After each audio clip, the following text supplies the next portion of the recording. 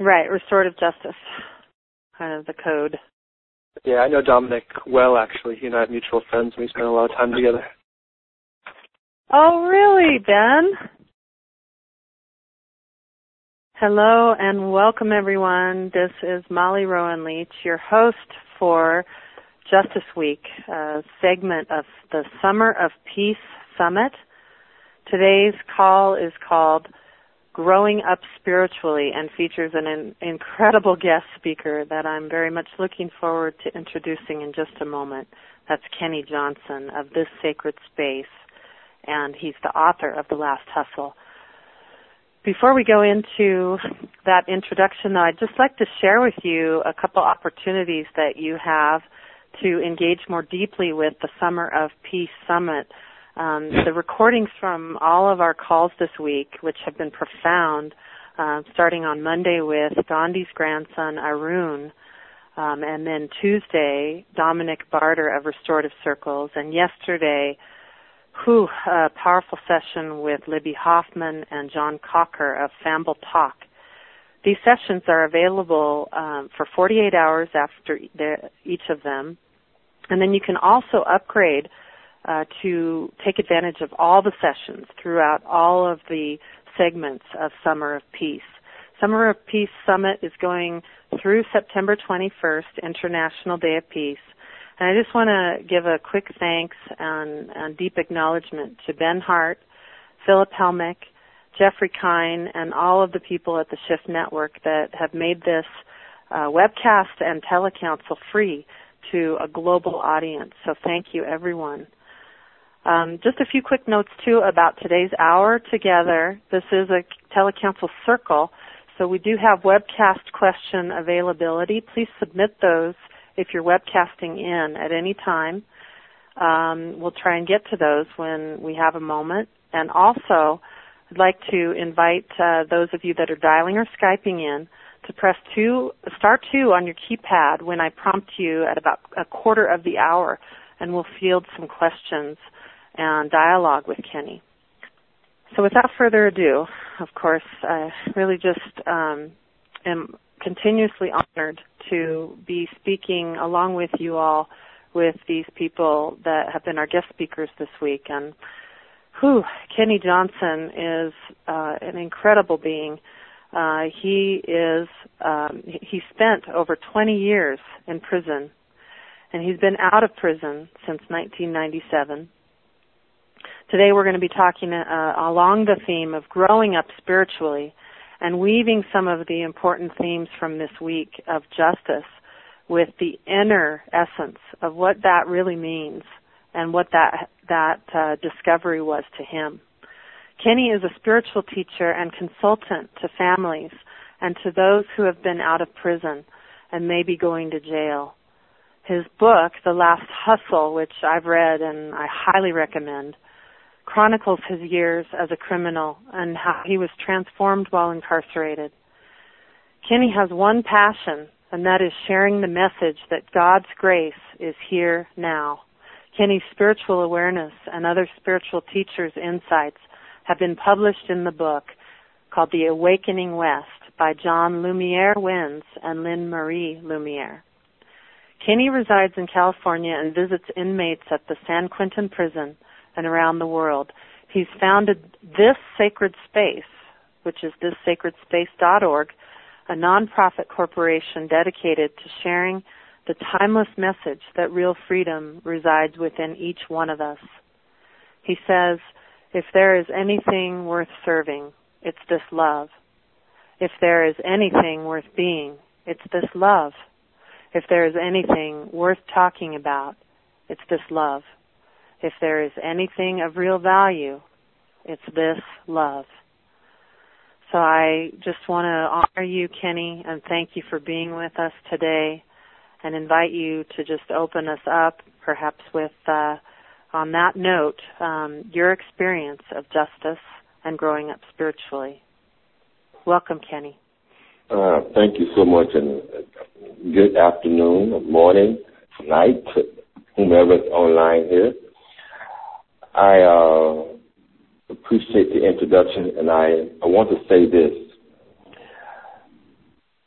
when I wrote the book, The Last Hustle, I had no idea that it was actually a love story. It's about a young man who was angry, who was afraid, hurt, wounded, confused about love. And it wasn't until when I met my friend, mentor, guide, spiritual teacher, Gangaji, in federal prison, that I was able to experience this love that is always present. And I experienced by looking at another woman's eyes. I experienced by looking at the stars in the heaven that fateful night in September 1994. And I have been in love since then in so many different ways. There's always an opportunity to be in love. Just today I got off one job and I was driving in my car coming to the city to my other job. And I had to stop and then say, what's the most important thing? Is it having 2 or 3 jobs, not wanting to go to work? What's really important right here? And I had to stop and just be really quiet within inside myself and to just experience this love. Because all I wanted to do was to be out of prison and to experience what so many of you have experienced and are experiencing in your lives. There's the love of family, the love of job, the love of exercise, the love of eating, just the love of life, the love of going to the church, to the mosque. And so I wanted to be free just to experience the love of life.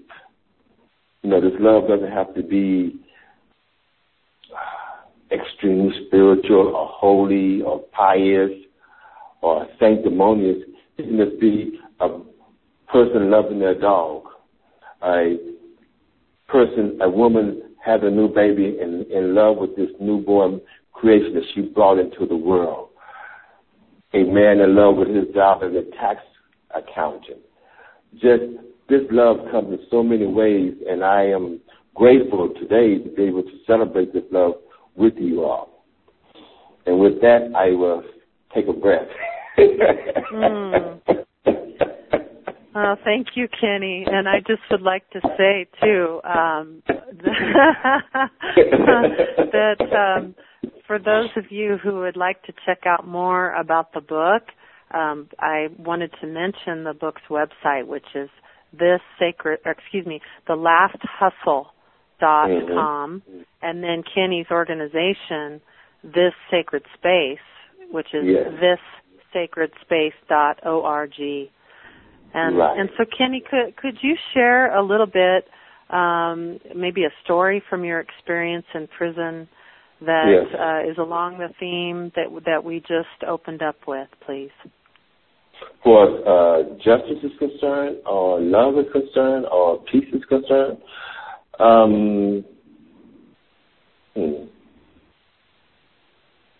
people were drawn to you.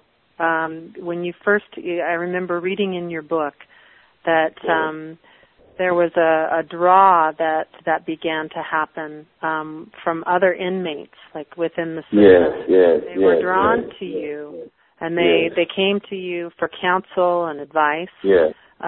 Where at first you were kind of on your own journey of discovering something. Can you share with us what you might have discovered and why you think at some point along the path in the prison, why inmates began to come to you and seek out something that you had discovered? It's the same thing out here. I look at out here as just a bigger system, and prison as a microsystem, a microcosm of this system, or I say microsystem in a lot of ways.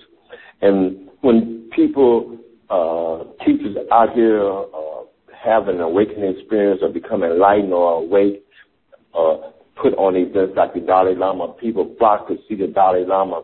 People flock to see a preacher, a minister, or a nun, because that person has experienced something, some degree of awakening or enlightenment or wisdom, and everybody's trying to get a taste of that, a flavor of that, or guidance. And if the same thing applies in the prison, There are men that are suffering. They know that they're suffering, and they see one of their own who has had a shift, who's at peace, who's smiling, who's walking a different walk, and they are so used to seeing anger and hatred and rage. So when they see someone that's smiling and that's at peace, they're able to be able to actually follow that person, seek that person out. And that's what they did for me. The men sought me out in order to experience some degree of awakening. They were very hungry and very desperate. And that went on the whole time I was in the prison. And it was always the ones who were suffering the most. Kenny, do you think that people who are called perpetrators, I'd like to hear more about your idea around this thought that of a perpetrator. And one of the common themes this week that we've had during Justice Week has been kind of unpacking that a perpetrator is also a victim, and some of the things that the qualities and the needs that not only apply to perpetrators perhaps, but to us all, in really balancing the equation, whether we've been in prison or not, seems to be that we need to be heard. Yes. So can you speak a little bit about that? Was that a part of while you were in prison? Did you find that the men had stories that they never felt they could tell? And was that part of their healing? Yeah, oh my God. It was, even now when I go into San Quentin or in a jail, there's people, men and women who are anxious to, the name of my organization is This Sacred Space. And the whole focus of me creating the sacred, coming up with that name was to create a sacred space in prison where men and women could come and sit and feel safe and talking about things they normally can't talk about, because some of the crimes that they commit are so heinous and so repulsive that they can't even talk about it. So they're ostracized and they're beat up and they're raped and they're abused because of the crime they committed. But in this sacred space, they can come there and say, I'm here for this. This is coming up for me, and I'm afraid, I'm terrified, because people want to be able to realize, to be able to go somewhere and speak what's on their heart, unburden themselves. That's why we have psychoanalysts, psychotherapists, psychologists. And so I created the sacred space so men and women could come and just unburden themselves and speak about whatever and leave it in that circle and don't pick it back up. And know that no one in that circle is going to divulge or share the information that was shared in that group. And the same thing applies out here. The same thing. I was with a couple just the other day, and I was sitting down talking to them, and they shared with me some very intimate information about their lives. And we created a sacred circle, a sacred space for them to say or feel whatever they want to say and feel. And so that's always happening, and I'm extremely grateful that I'm able to be be a catalyst in people unburdening themselves. Do you think that? Go ahead. Oh, don't let me stop you, dear. You keep going. People always need. There's a song, "Lean on Me." People always want to find somebody to lean on just for a moment because life is so hard. Life is so intense. I mean, that's why there's so many of us, so we can support each other, we can feed each other, so we can nourish each other, so we can care for each other, so we can assist each other along the way. And that's what I have dedicated my life to, is helping people, whether I'm in prison, out of prison, walking down the street, on my job, wherever the case. Today, this morning, at my job, I got a night shift job where I work with those who are detoxing off drugs and alcohol. A man, he just needed some place to stay overnight, so we allowed him to stay at our facility tonight. last night, and so it was time to discharge him. And I said, "How you doing? What you gonna do?" He said, "Well, I'm going back out in the street." He's homeless, of course. And I said, "Well, how is it out there, being homeless?" And he said, "Well, when I was down in a certain city, these young kids came up and beat me up. And they called me names because I was of a different ethnicity, different race."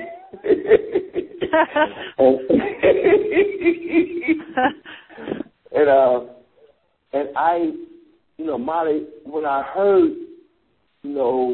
what he said, I wanted to start crying. My heart broke open because, he said, "I was just trying to sleep on the beach. They came to beat me up because I was a different color."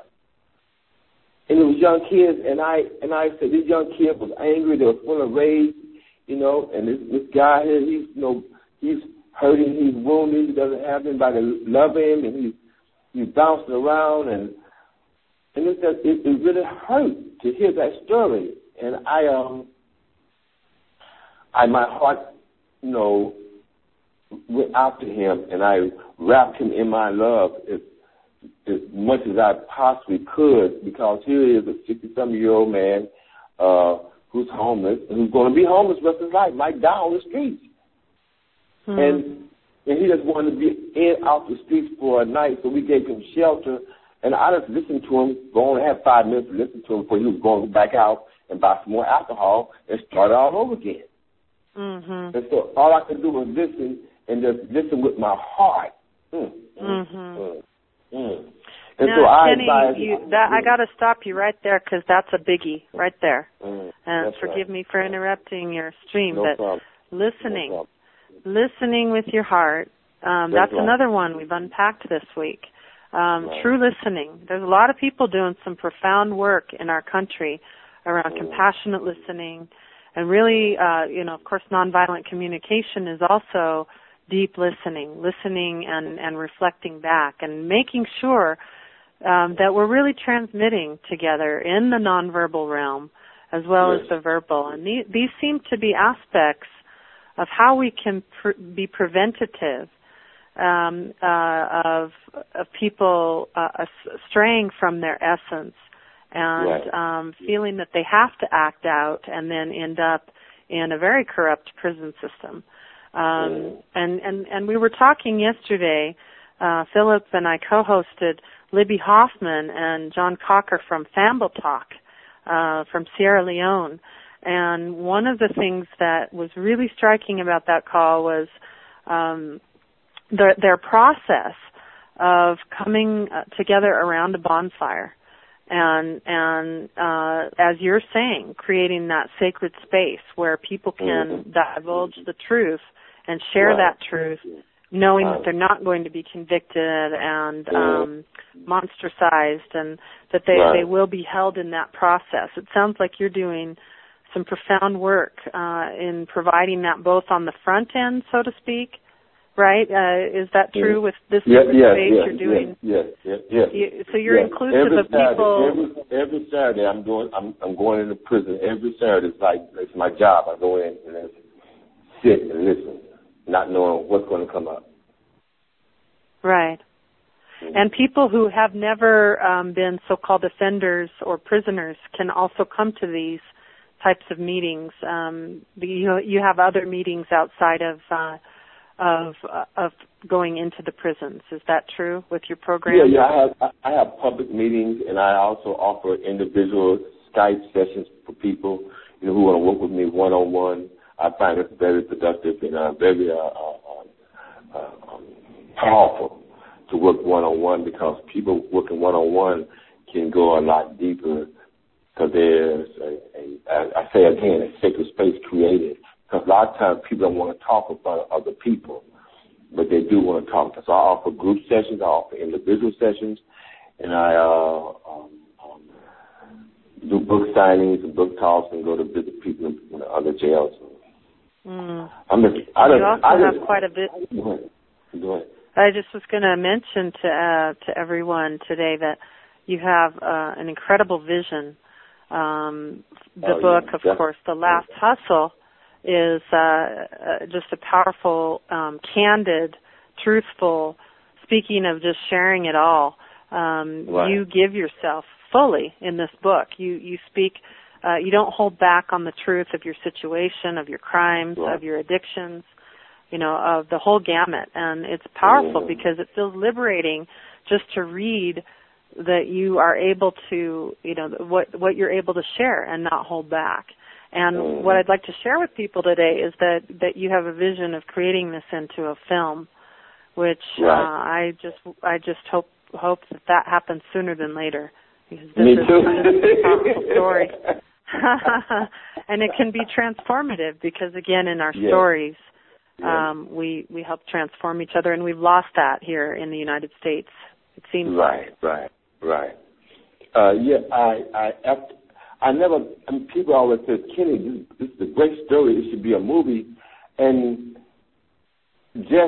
I guess about 3 weeks ago, I just started having this strong, overpowering urge or realization, insight that this can be a great movie. It can be a great way of touching a lot of young men and women's lives through the silver screen, because so many people go to the movies. And also, I saw in my book there was a turning point where I was in federal prison.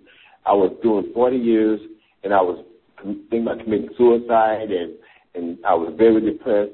And at that time, an old wise convict came into my life by the name of Pops. It was amazing. And he just started sharing his wisdom with me.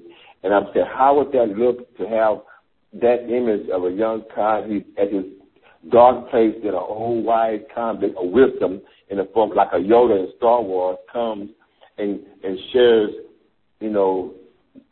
the meaning of life with this young person, and tells this young person his future, his true purpose in life, and turns the person's life around by giving him hope. And so that's where why I'm excited, because I realize the book is also an opportunity to be a great teaching tool on a larger scale. Absolutely. And one of the things I really appreciate about some of the messages here in the book, and the overlying theme of the book and your life, is your appreciation and depth of realization that prison was your teacher. And that was that freedom is not about where you are physically.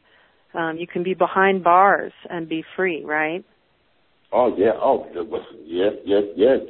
As prison was not designed originally for punishment. It was designed to make men and women penitent. That's why they call it penitentiary. They wanted people to become penitent and transform their lives through meditation and prayer. It was sort of like a monastery. And so just through the grace of God, I use prison as for its true purpose and intent. As Christ went to the cave, Prophet Muhammad went to the cave, all the wise men, they went to the cave. And prison, those cells are like caves. And they went and they read and they studied and they prayed and they meditated and they did their austerities. Well, I did the same thing. I did my yoga, I did my meditation, I did my reading. I did my in this cave, and through this turning inward, I was able to experience, the beauty of prison, and not the horror of prison. And then I'm able to show the beauty of prison to other men and women, and to point them toward the true prison. Now, the true prison was my mind. The true prison was my thinking. And that's where I was able to really turn my life around, because I kept saying to myself, I want to be free, I want to be free, I want to be free. And just repeating that mantra to myself brought freedom into my life. So I started changing my thinking, and my life changed. And Kenny, that being said, there's another part of this conversation that I really like to unfold with you, and that has to do with the fact that we know right now here in the United States We're under 5% of the world's population, so we're a slim representative of the entire global population. However, we incarcerate over a quarter of the world's prisoners, which is probably a low estimate. There's two companies called the GEO Group and the Correctional Corporation of America. They're making hand over fist on privatizing state prisons. They're offering cash money for keeping the beds full, and that's a fact that can be checked at the Huffington Post. That's right. So given that we're in that penitent, punitive paradigm still here in the United States, given that people are profiting hand over fist, and it's really not about helping to empower the individual back to their essence, back to their core light. How do we go from where we are now with this system, which I think we're already moving in a direction that's really powerful, but how do you see it? Where are we going, and what are the steps to get us from punitive to restorative? That's why I want the movie to be done, because inmates watch movies, they watch TV, DVD, they watch that, and they need to that message needs to be piped into them in mass, in group, that they can change, they can turn their lives around, and to be able to put the message in the movie. Like I saw Batman movie, I see Spider-Man, I see all these movies, and they all have a message, and we can put that message, it can touch so many minds in such a larger degree as we do in the SHIP network. When we do the SHIP network, we pipe this message around the world. The same thing needs to apply for us shifting consciousness in mass, in group, in a large scale. And how we on the individual and community level, on the outside too. I know that a lot of people who top out on their sentences are left on the curb. You know, we're not providing. It's our responsibility, is it not, as individuals and communities, and we're yearning for it too. Even if we have never even set a foot in a prison, to connect and to tell stories and to be in a place of wholeness with each other. And I want to say this.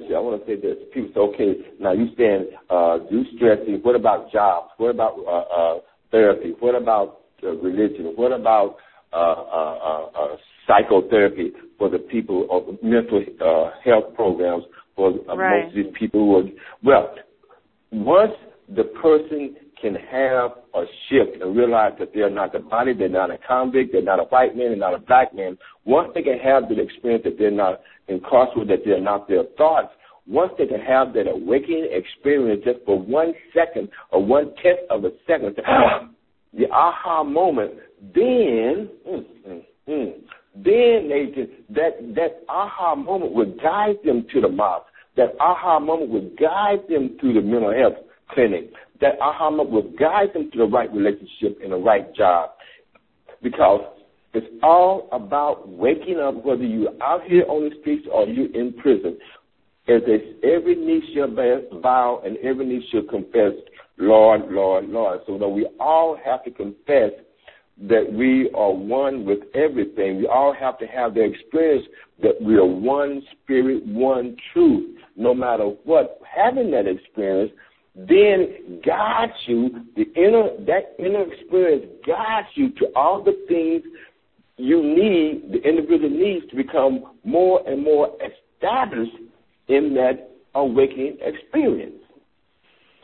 That's why I stress it, because having that awakening experience takes care of everything else that we can't take care of, that we don't know what that person needs, but that inner guide knows what that person needs, but the person got to be able to listen to that voice that's whispering to it.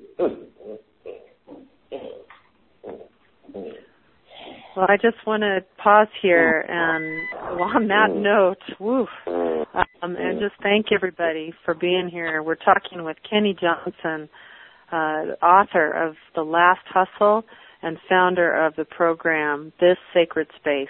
You can find out more about The Last Hustle at thelasthustle.com and more about the organization and all the great service work that Kenny offers through him at thissacredspace.org. And I just want to also welcome you to Upgrade for the Whole Summer of Peace Telecouncil series, which started earlier this summer in June. And Kenny, of course, was one of the welcoming opening speakers for the Summer of Peace. Thank you for doing that, Kenny, and being present for that. And that each of these recordings is available for 48 hours after each session. So we're going to be going here into question and answer time in about 10 minutes or so. For those of you live calling in, you can press *2 on your keypad if you have a question for Kenny and would like to engage in the circle. And also just a reminder that those of you webcasting in can do the same. So Kenny, I'd just like to go back around to a kind of a 50-foot level question, micro question about justice and spirituality. Can you speak to how those two relate, please? How do justice and spirituality relate specifically? Well, for me, I'm gonna say when I had got sentenced to 40 years for writing bad checks in prison, and so I felt totally unjustified that this was uncalled for. This was too much time. And I ended up doing the whole 10 years and got out and went back and did another 4 years before I finally woke up.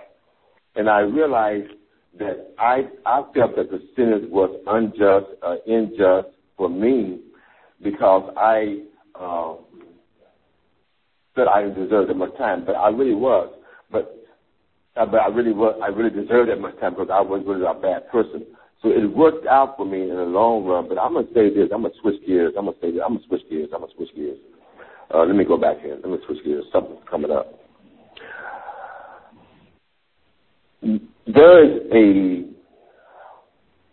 There are traps set for young men. There are traps out there for young men to get them caught up in the drug game and to get them in prison and use their labor, their bodies for the next 15 and 20 years. And I know, like, there's systems in place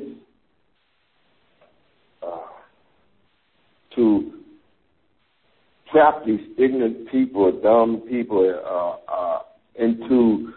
or unconscious people into doing crimes, then getting caught up for the rest of their lives. I see so many young Latino men, Caucasian men, African American men and women believe they can get rich selling drugs or whatever the case may be, and next thing you know, they're in prison for the rest of their lives.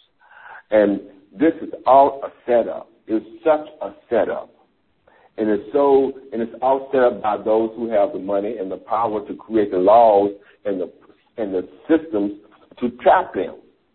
And how do you wake so many young people up to let them see that there's a trap, that you're walking into a pit almost consciously by going out, because the police are watching you, they are seeing you, they're on the neighborhood, they got eyes everywhere.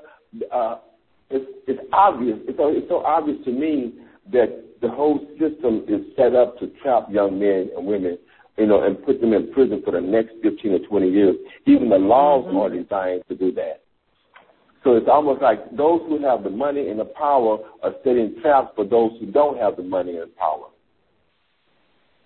Well, I would have to strongly agree with you there, and just bring up what comes to mind is an organization called ALEC, ALEC. Most of us here probably today are aware of ALEC, but they're kind of one of those organizations, wolf in sheep's clothing. I believe they try to make themselves seem like one of those lobbying organizations for the good of the people, and when in fact they're doing things that support the laws that go into place that reciprocate that cycle of violence and make a very few people very rich, and underneath that need, Kenny, underneath that there seems to be a human habit of wanting to reciprocate a cycle of violence, right? How do we break out of that? Given that we've got these seemingly solid structures in place that are affirming cycles of violence, how are we going to break on out of that? Are there some specific ideas does it just take our individual awakening, or is there more to it? How do we systemically change? It takes each and every person doing their part to help. We all have to be involved. Everybody's on this call, they can do their part to help. Because this thing of violence, I was a very violent person, and I realized why I was violent. I didn't love myself, and I didn't see love. I wasn't shown love. And it's just like those young men who walked down the beach, saw this man laying on the beach sleeping, who was harming nobody, and they started beating him up. They were well off. They had no business beating, but there was an anger, there was a rage, there was a hurt, there was a woundedness there that their parents inflicted upon these young men, who they inflicted upon on a man who wasn't doing anything. So it's really each of us doing our part right where we are to change this consciousness or unconsciousness of violence that's running everywhere. Just how can you in your neighborhood, in your community, address violence, domestic abuse, to animals, there's so many ways, that we can address it. Even in our own, how do we think of other people? Do we think, what do we think? Are we thinking violence? Or when we're in our car? It's just, right. It's very close. It doesn't have to be like Go ahead. Oh, thanks, Kenny. I just want to weave in again another powerful insight that we had this week with Arun Gandhi. He invited us to look at the subtle violence as well as the more overt violence. His grandfather, of course, Gandhi, asked him to do that practice every morning when he woke up. His grandfather asked him to make a list so that he would recognize, what violence really was. That it's not just about a violent act, that so to speak, but that there's more subtle elements to violence and how they weave in cleverly, not so cleverly, I guess. That's maybe not the right word, but into our lives without us even knowing it. And Kenny, I have someone from the webcast that is asking a pertinent question to this conversation. Thank you, Linda, for your question. She asks, Kenny, can you speak about what it took to recognize that inner awakening to the way and the relationship needed to embrace one's destiny? Say that, repeat it again so I can get clear. Sure. She says, Kenny, could you please speak about what it took to recognize the inner awakening to the path or the way and the relationship needed to embrace one's destiny? Well, first of all, gosh, that's a good question. That's a very deep question.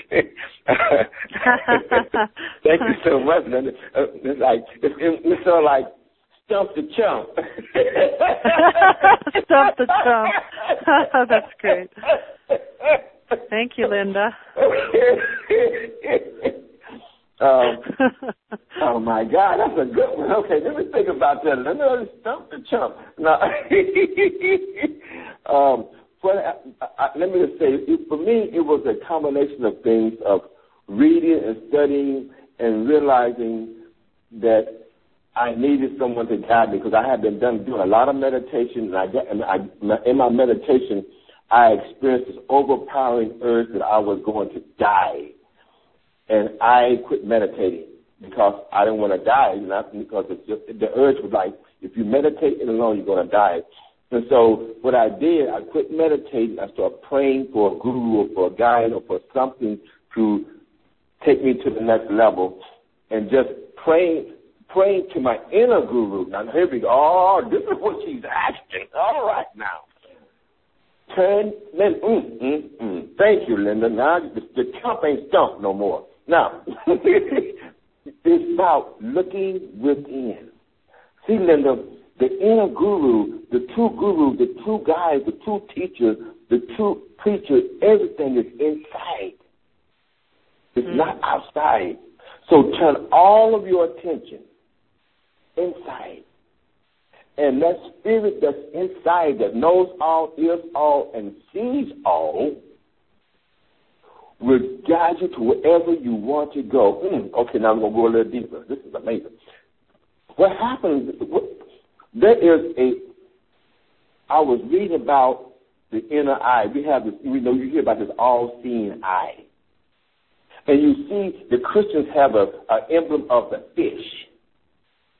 And so that emblem is really a symbolic eye that's always looking, always present, watching me and you, waiting to do whatever we need done, Linda. It's always looking. That's why they have on the dollar bill the all-seeing eye, because it's always seeing and ready to answer your prayer, whatever it may be. And I, in my country boy ignorance, was asking the all-seeing eye in prison to come and take care of me. And it saw me in my cell languishing and suffering, and came and heard my prayer and went and found Gandhi and brought her to prison to release me from prison. So I say this, Linda, turn everything inward. Go to the eye. Woo, that's a good one.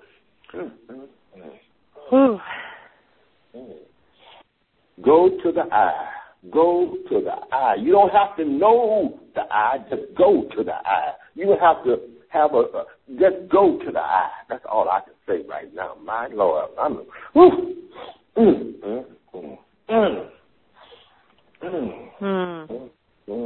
They say that the fish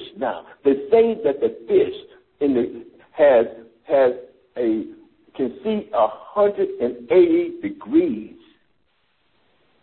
and just through its eye, it sees far back. It can see ultraviolet, violet rays. The fish has a strong eye, and they use that eye to represent God. So I say, turn to the eye. That's beautiful, Kenny. That is so beautiful, and it really resonates with my heart too, and I'm sure with all of us gathered. I mean, we really we forget that we have everything within to help us. Well, I'd love to honor just the fact that we have a great group here gathered from all over the world, and that it's about time for opening up the lines for some questions. So if you do have a question for Kenny, and you're calling or Skyping in, do press star two on your keypad to activate, and just let us know that you'd like to do that here, and we'll get to you shortly. I'd like to field another question from the webcast from Andrew. He asks, while in prison, did you ever meet anyone you believe did not deserve an opportunity to reform or redeem themselves? And while out of prison, have you ever met anyone who has no faults and is not in need of forgiveness? I'm going to say this. Every human being is in need of forgiveness. They are our brothers and our sisters, and we're totally interconnected.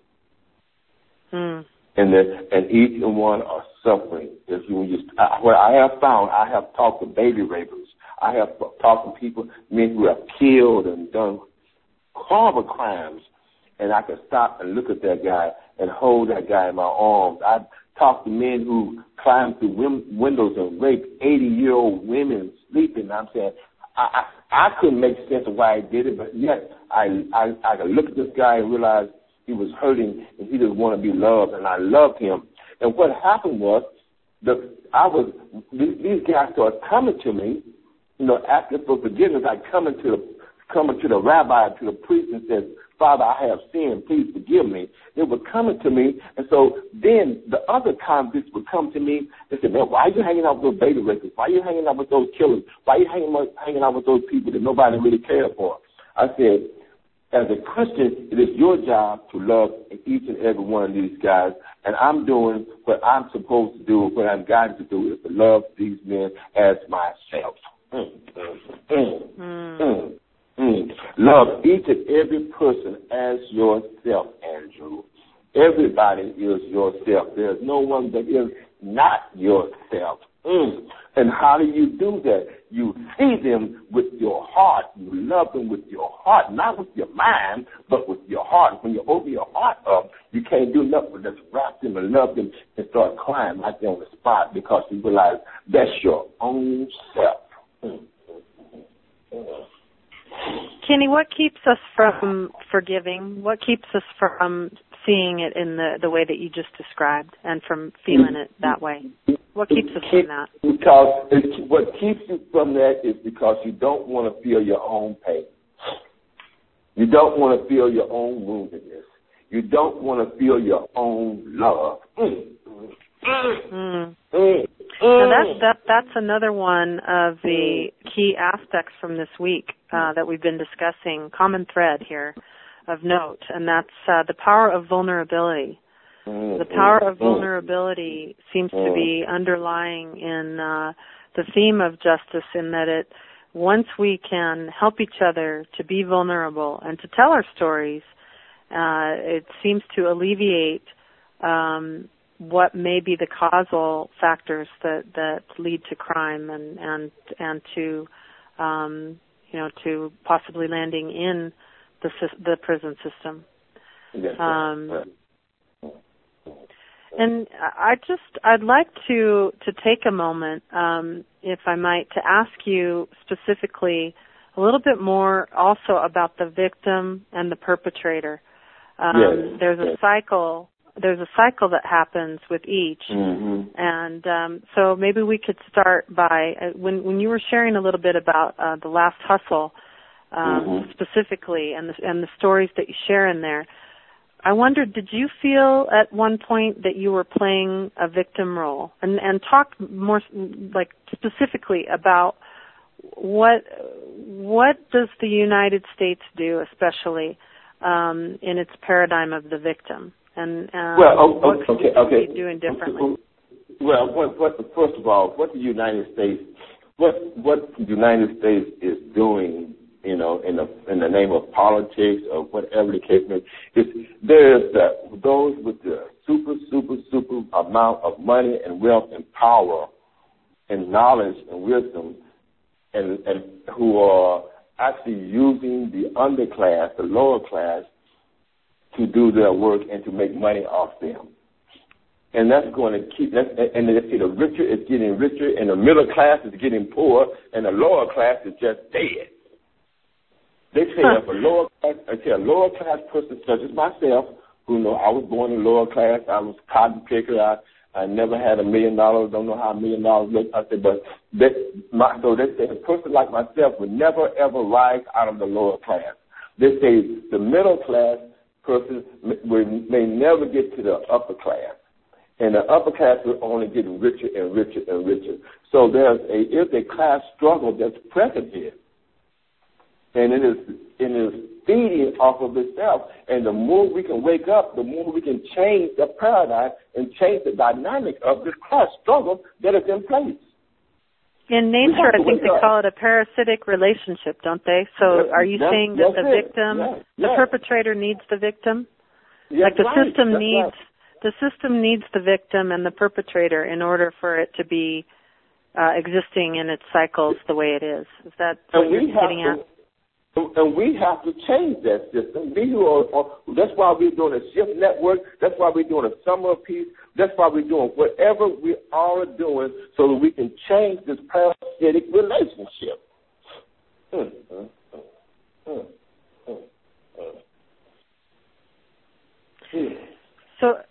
So as far as your own experience as a victim, Like Right. in your own story, you speak to the fact that you were playing that role pretty well for a while. Yes, I was. What changed you? I was playing the role real well because I believed I was a black man. I believed I was poor. I believed I had to go out there, rob and steal. And I was doing it out of a victim mentality. I was doing it out of woundedness. I was doing it out of hurt. But once I met my teacher, Gangaji, and had the awakening that, oh, I'm not a victim anymore. I'm free. I don't have to play that game anymore. Then I was no longer subject to those laws that I was living under earlier. Once you become free inside, you are free indeed. Mm. And then, of course, again, the understanding of the perpetrator and of isolating a person. Can you speak a little bit to some of our current world events, perhaps to the recent shootings or what's happening in Syria, or our pattern, perhaps even as a culture, to isolate like one evildoer and as a perpetrator? Right. What's the meaning there to you of that? Well, I look at the politics of Obama and I mean Republican, socialist, independent, Democrat. It's all about this is a business world. This is a world of business. This is a world of corporations. And corporations, they're out to do one thing, is to own, gobble up all other resources that they can. And so Syria, there's resources there. Some countries that we don't know about. Egypt, there are resources there. That's why they gobble them up. Libya, resources. That's why they gobble them up. Iraq, there's resources. That's why they gobble them. This is a corporate maneuver using the military to do this. So that's why I'm saying we must wake up and realize what's going on and quit playing the game and not even play the politics game. Mm. What if I quit voting? Mm.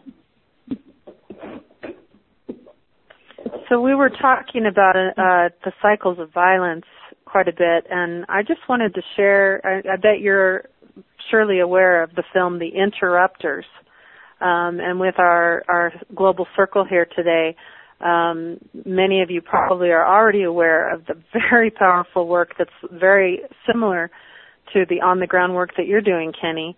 Up in Chicago, there's a group called The Interrupters. They have a film called The Interrupters, and it's all about doing just that, interrupting the cycle of violence with the very strong pattern and cycle in gangs and in the poor sections of Chicago.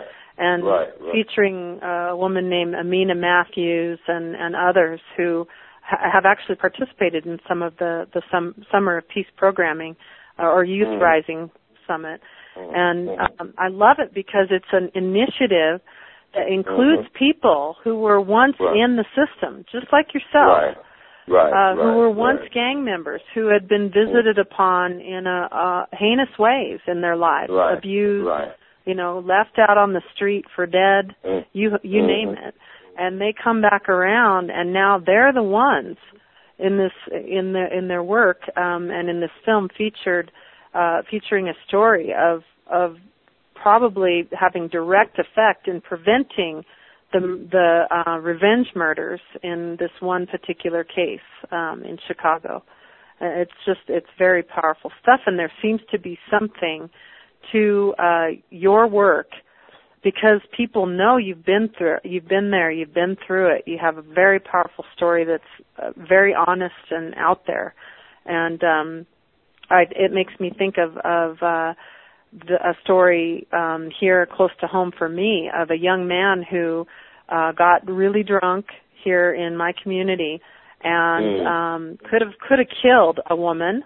Was trying to get into her house, and was rabid, and just had lost his sanity, and had broken the arm and the shin bone of the man who was trying to to prevent him from breaking in.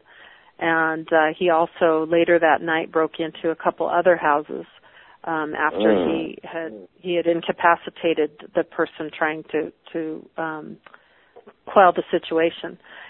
So he was sent off to the local jail here, and he got somebody sent him your book, and he was profoundly transformed by your book.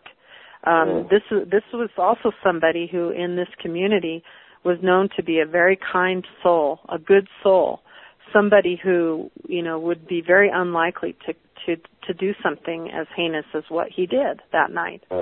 What that book did, what The Last Hustle did for this young man, was brought him back to his truth, and by seeing that you were sharing yours. And so thank you so much for doing that for him. He didn't go to prison, thank goodness. But he did go to a place where he is he's in lockdown, but it's a community reentry program that's providing him the time he needs to remember who he is. And he's admitted he had addiction problems and is addressing those. So thank you. You're one by one we're doing this together. God. Thank you so much. I need to hear that. Just to be reminded that the purpose, our purpose is to help people no matter what. And you never know how you're going to help somebody. Just put it out there. It out there.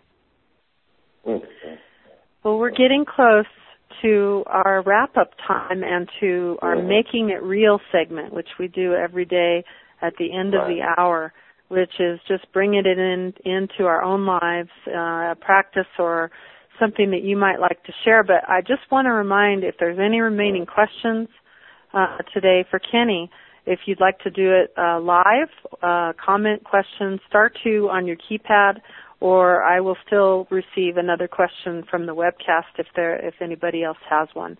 So Kenny, what would you like to close with today as far as making it real? How do we make justice real? What justice in our own lives, whether we've been, affected by the system or not? A part of me wants to say we're all affected by it because we're in this together. So how do we make it real? Make it real just by being silent right now. There is no formula for this. There's too many people online. We don't know what's called for. But as we know, all the teaching says, be silent, be still, let go. And I follow in that tradition, and they say, be silent now, this moment. And in this silence, we will know what to do. We will know what to say. I just want to thank you with all of my heart, Kenny, for being here with us today with this global circle. Yes. And to thank all of you that are here right in this moment, just really wanting to convey this truth and to, in that silence, recognize all those who are in prison, whether it's a prison of their mind or their heart, a prison of bars, any kind of prison, that all beings may be free. And Philip Helmick would like to make special thanks to you today, Kenny, for being with us and on behalf of the Shift Network and the Summit ongoing through September 21st of the Summer of Peace. You're just thanking everybody today for being here and welcoming you to join me again tomorrow. We're hosting Demaria Perry from Watts, from L.A. He's done incredible work with gangs down in Watts, and he is our featured youth justice advocate and grassroots organizer. He's a very young man, and he's done a lot in his young life to affect change in Watts, which is one of the most extraordinarily violent places in the United States. And I just want to also invite you again to listen into the recordings of this series, which are, each of them are available for 48 hours after we close. And then if you would like to, you can upgrade to take part in the entire Summer of Peace Summit, all of the recordings. So those options are available to you. And please also, of course, contribute any way you can to Kenny's work. If you're interested in buying the book and don't already have it, I highly recommend it. TheLastHustle.com. And also, most importantly, Kenny, your work with ThisSacredSpace.org, This Sacred Space. Thank you so much, everyone, and have a great rest of your day. Bye.